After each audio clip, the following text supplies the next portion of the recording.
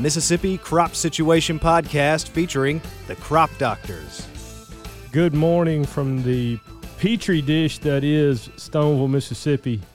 Tom, is that an accurate assessment? Wildly accurate, especially after this weekend and everything. I mean, it's wildly humid in this room. Dude, you ought to go to our building. Yeah. It's at least 87 degrees in our building. Well, that's because they turn the air conditioning off on the weekends. It's a stellar idea. You're never supposed to do that. It doesn't run as efficiently when you do that. Tom is stressed. Trey Price is on the phone with us. Trey sounded stressed. I, on the other hand. Yeah. Well, we could back that up with the statement. Cruising to the end. Jason's just rocking along right now, man. The weed scientists are done. Lay-by's taking place, and we still get the calls as plant pathologists. Well, y'all ought to be like winding down for the season. Like, no, this is go time for the plant pathologists, and then it's go time from like now until I don't know, October. I was extremely grateful for being a weed scientist Thursday and Friday afternoon last week when it was 93 and 117% humidity. I know that's not possible, but that's what it felt like. I went and sprayed plots in Tyvek Friday evening. So how dumb am I? Glutton for punishment we are, yes. I've been hot, really hot several times over my career, and one of the hottest times I can remember is I was spraying plots first week of July down in Mowata, Louisiana, and it was narrow row soybeans, and it was for aerial blight. Started cramping up on the way home, and had to stop at Albertsons in Alexandria and get bananas and pickle juice and all that stuff. So that was fun. 38 bottles of Gatorade. Yeah. Heat leads me to my question, Tom. I'm going to pose this one to you. Okay. In July, August, when you're doing the things that you do you change socks or do you not? Some days I do. Some days I don't. If I'm rolling through a rice paddy, inevitably the pair of lacrosse boots I have rumbling around the backseat of my truck are probably have a hole in them or dry rotted, and I just keep wearing them, gut it out, and then just change socks at that point. I used to always carry an extra pair of socks. Now I don't. Does that mean I'm less serious about it now, or I have better boots? I don't know. I carry an extra set of clothes, and I have 2 beach towels in the truck right now. Trey, you change socks or not? I do if I need to. I've actually stopped more times than I can count at Dollar General and just bought a pack of socks if I forgot them. I've had them on the windshield wipers before trying to dry while I was doing something else, just so they weren't funky in the truck. Not like an additional odor in there would change the climate inside the vehicle. We've rolled them up in the windows before we drive down the highway. Let them flap outside. That's not a bad idea. Mm-hmm. I dries them out. Get some strange looks, but they dry out pretty quick. Sorry, I get plenty of strange looks anyways. When I get out and the towel's wrapped around me like a toga. My wisdom and probably the end of my contribution to this particular podcast episode, Tom, is take care of your feet. Yeah, I do everything I can to do that.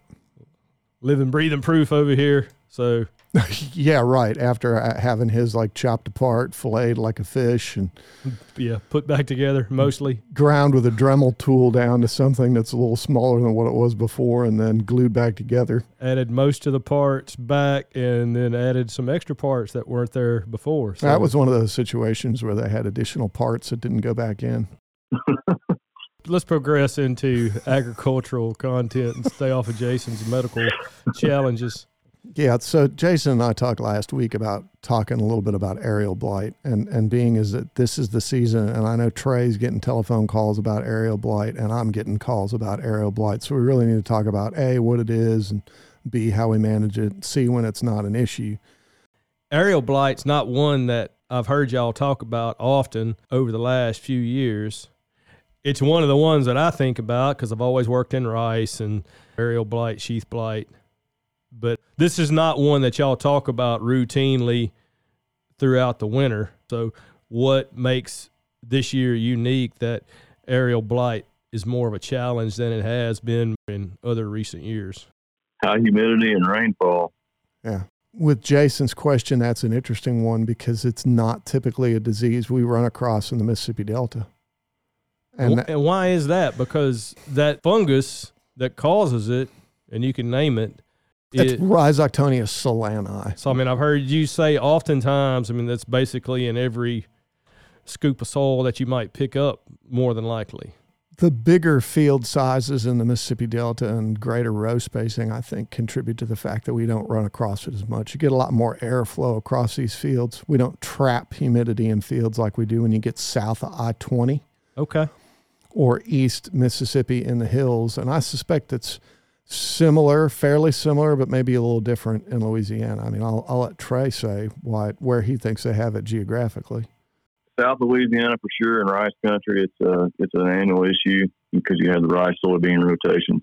The further north you move, the production systems kind of change a little bit, and you have, like you said, wider rows. So, but once the canopy laps, anywhere Alexandria in that area, central Louisiana, South Louisiana, it's an annual issue for us, just because of the high humidity and the rainfall. Further south you go, you typically more rainfall you get. The northeast part of the state, we plant at least half the soybeans in the state in this region, but I get calls on it every year here because we've got rice soybean rotations here too. You know, it's around. It's not as prevalent in the northeast part of the state as it is in central and south Louisiana. I've actually seen it on 40-inch rows in soybeans before that have not lapped yet. And you have the right weather conditions, it can happen that way. It's a little tricky diagnosing it in that situation, as you don't get the typical matted leaves and the white mycelial growth. It looks a lot like a chemical burn at that point. Yeah, and Trey hit the nail on the head with that statement. Usually when I'm talking to folks about it in Mississippi or anywhere, it's easiest to identify and diagnose that disease early in the morning when there's still dew present, because you get the leaves matting together and you'll see the fungal webbing, which, I mean, they did a decent job as plant pathologists actually calling it aerial web blight, because it does look like a web, but you got to catch it at the right point in time. You get later in the day and when the dew burns off and the sun's high in the sky, and you'll just have strange lesions on leaves that you won't necessarily know what it is. And it's another one of those issues that I usually impress upon folks. Dig in the canopy. Make sure you part the canopy back and look in the canopy, because you can drive by a field and just look across the top of it and go, man, that's the prettiest field of soybeans I've ever seen. There's nothing wrong with it. Dig in the canopy, and all of a sudden it's like, holy mackerel, there's not a single pod on any of these plants. Where'd they go? Yep. They were eaten by that fungus. Yeah. That's essentially what it does. It just consumes the whole plant. Eventually in that situation, it will crawl out of the top. It's a kind of a management nightmare, because when you want to apply a fungicide for it, and the canopy's already lapped, it's hard to deliver the product exactly where it needs to go. Yeah, and that totally leads me to like my other statement / question. You've probably done the bulk of the recent research, just because it hasn't been as big an issue the last decade in Mississippi. We had one year in particular, it was horrible in East Mississippi. So what class of products have you identified as probably still having some of the best activity on that particular organism and disease, Trey? In central and south Louisiana, we're not recommending the QOIs anymore, because we've got QOI fungicide resistance down there for sure. Suspected in some areas up here. On most farms in the northeast part of the state, you can still use QOI fungicides, your Quadris, Quilt Excel, things like that. Some of the older chemistries that work pretty good on it. But in South Louisiana, we're recommending the SDHI materials, the Excalia from the Valent, and a Preaxer, BASF, Trilopro from Syngenta. Products like that. Even Lucento has activity on that fungus. So we do have some options, which is good. Unfortunately, we don't have as many options in rice with sheep blight. So. And I can't remember. Somebody asked me about Lucento a few weeks ago, and I don't remember if it's labeled for aerial blight or not. I'd have to check. Yeah, and that was one of those ones I think I talked to the person about it and thought, I don't think that one's labeled. And I may need to look in a second if I can get Jason asking a question, because at least Jason has experience with it from the rice standpoint. You know what it looks like when it blows out the top of the rice canopy when it's sheath blight. Same fungus, exactly the same fungus. Well, aerial web blight, sorry, I'm calling it incorrectly, but it's always been on my radar, because when I first got out of school, I worked in Crowley, and like Trey said, it's a big deal down there. I used to rate the soybean variety trial for it and really didn't have any trouble doing it, Tom, because it was very obvious, and you could get a weed scientist who was moonlighting as an agronomist rating a variety trial for disease, and it'd be easy to do. There was obviously a lot of disease pressure there, so it's always kind of been on my radar. Trey, the resistance down there, is that a combination of selection pressure from treatments in rice and soybean, or is that mainly in maybe some continuous rice areas? Because I know there's some of that down there. I'd say both. They apply fungicides to both of those crops every year, no matter what. So it's more of an annual selection pressure. Yeah. And you mentioned soybean varieties, that, the varietal resistance is not well defined for this disease. And that's one of the things that we've got some younger scientists on campus, and in conjunction with our rice pathologists down there, they're working on further defining that varietal resistance. That there's got to be some resistant varieties out there. There's got to be something out there that has some tolerance. We just have to identify it. The other thing is that resistant pathogen population it was defined somewhat probably a decade ago, but they're really going to define that geographically, and they're also going to look at the biology of the fungus with a bunch of different isolates and things like that. So they're working on it down there. You listed off some products with the SDHI. Is that correct? That's right. The SDHI fungicides. So what about timing of those products? Is it a growth stage, or is it in response to scouting? How do you time those treatments? Time to spray it's when you see it. I've known farmers that will apply as early as R2 if they've got it starting in their narrow row beans down there. But scouting, in response to scouting for sure. And this happens with a lot of different systems. The right conditions for aerial blight are not the right conditions for spraying by ground. You don't get good enough coverage with an aerial application. Recommendations for management, you need to apply by ground using at least 15 gallons per acre. Billy Moore always impressed upon me, and whenever we did some plot trials in East Mississippi attempting to manage aerial blight, he'd always say, pretty much 15-gallon minimum, 20 gallons would be preferred, 60 plus PSI if possible by that ground applicator, so that you can actually move that product as deep into the canopy as possible, because even though this is an aerial disease, the organism survives in residue in the soil and moves up the plant. So you're trying to treat it from the top down, and you want to get product as far into the canopy as possible so that you don't have to make a second application, because you can make additional applications if it's one of those years whereby the environment doesn't cooperate and basically help you out by shutting that actual disease down. Tom, here in your plots today, even on your sandy ground on the other side of the creek, you're not making a ground application out there. No, because I'm not exactly sure how much rain we had over the weekend. I don't necessarily believe what the weather stations told me based on how much standing water there was when I got here yesterday. Wait and time it. I mean, you have a couple of days after you find it from scouting, but you don't want to delay an application a week. You want to get in there as soon after you find it as possible. And, Trey indicated like R2. I know some folks in South Mississippi have made applications prior to that just because they had so much aerial blight in those fields. They wanted to shut it down before it started knocking flowers off the plant. Yeah, it's a good point. Field history is super important because the fungus is not going to go anywhere. It survives in the soil for years. If you got it on your farm, you might as well just get ready to deal with it for the rest of the time you're farming.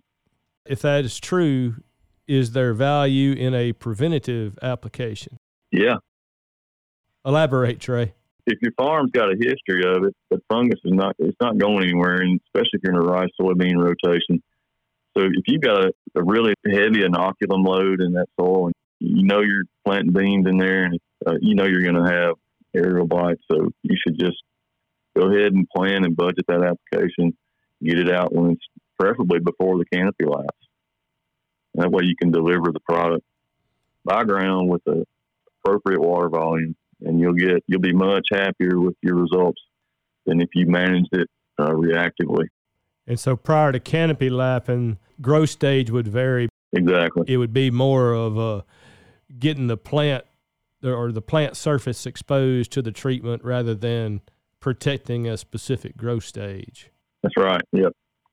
Another thing came to mind, these drone outfits popping up and down here. I mean, we've got a few guys that are doing commercial pesticide applications with these spray drones, and it kind of makes you wonder if they could get a little better coverage than airplanes. That would make a neat project to compare airplanes versus drones versus ground applications. Just something else to do, Tom. You need something else to do? No. They've worked on that some in the cotton program in Starkville, not in the context of fungicides, been more insecticides, but canopy penetration. And I know there's a student over there now that's using a drone. He's not comparing it to an aerial application, but he's comparing it to a ground application. See, and I would say I agree with Trey's comment. The strange thing is, though, in our areas where we have a rice-soybean rotation, we don't tend to have aerial blight in soybeans.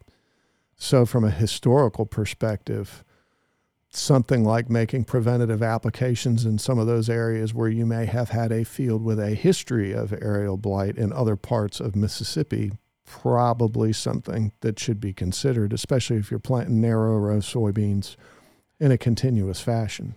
Y'all educated me on the wide open part of it, just big open spaces, not necessarily canopy down the road, but wide open spaces, field to field across the landscape. And I think, Tom, if you think about our rice, soybean areas, a lot of that's wide open spaces. The best story I could say, the one time I've seen it really bad in the Delta, and I've seen it, 2 or 3 times in a couple of field situations. The worst field situation I saw, somebody planted some narrow row soybeans between 2 cornfields, and they had the cornfields they were good tall corn. There was no air movement between the 2 fields, and aerial blight was smoking the little strip of soybeans. And it wasn't a very wide strip, so you could see where you'd shut down all the airflow across the top of the canopy, and all the humidity was just trapping itself over the canopy and allowing aerial blight to move up and down throughout the canopy. Yep. In East Mississippi and the places south of I-20, you see it worst. They're small fields that have trees on 3 or 4 sides.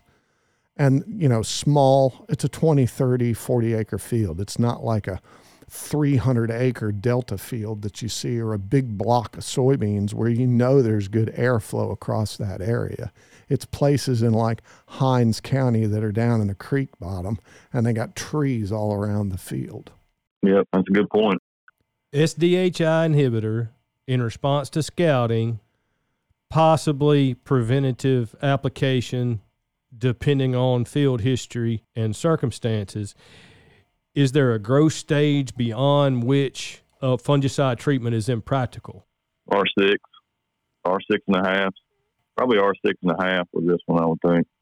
Billy always impressed upon me R5.7. The problem is 5.7 is a little nebulous. Jason's giving me a great look. And that may be the first time I've ever heard growth stage R5.7. What in the world are you looking for to find that? Billy's mention of that was one of those situations whereby the pod gets a little bit more woody and it's held onto the plant a little bit better. And I was like, relative to what? 5.7. I'm not exactly sure that there are very many folks that are out in the field that are going to walk up and down there and go, well, we're right at 5.65. I'm not exactly sure we should do anything about it. What I tell folks is 5.5, because in most cases, their 5.5 is a bit closer to 6 than a true 5.5. Like 50% of the pod filled by the developing kernel. It's probably too hot for me to be that precise with it. Yeah.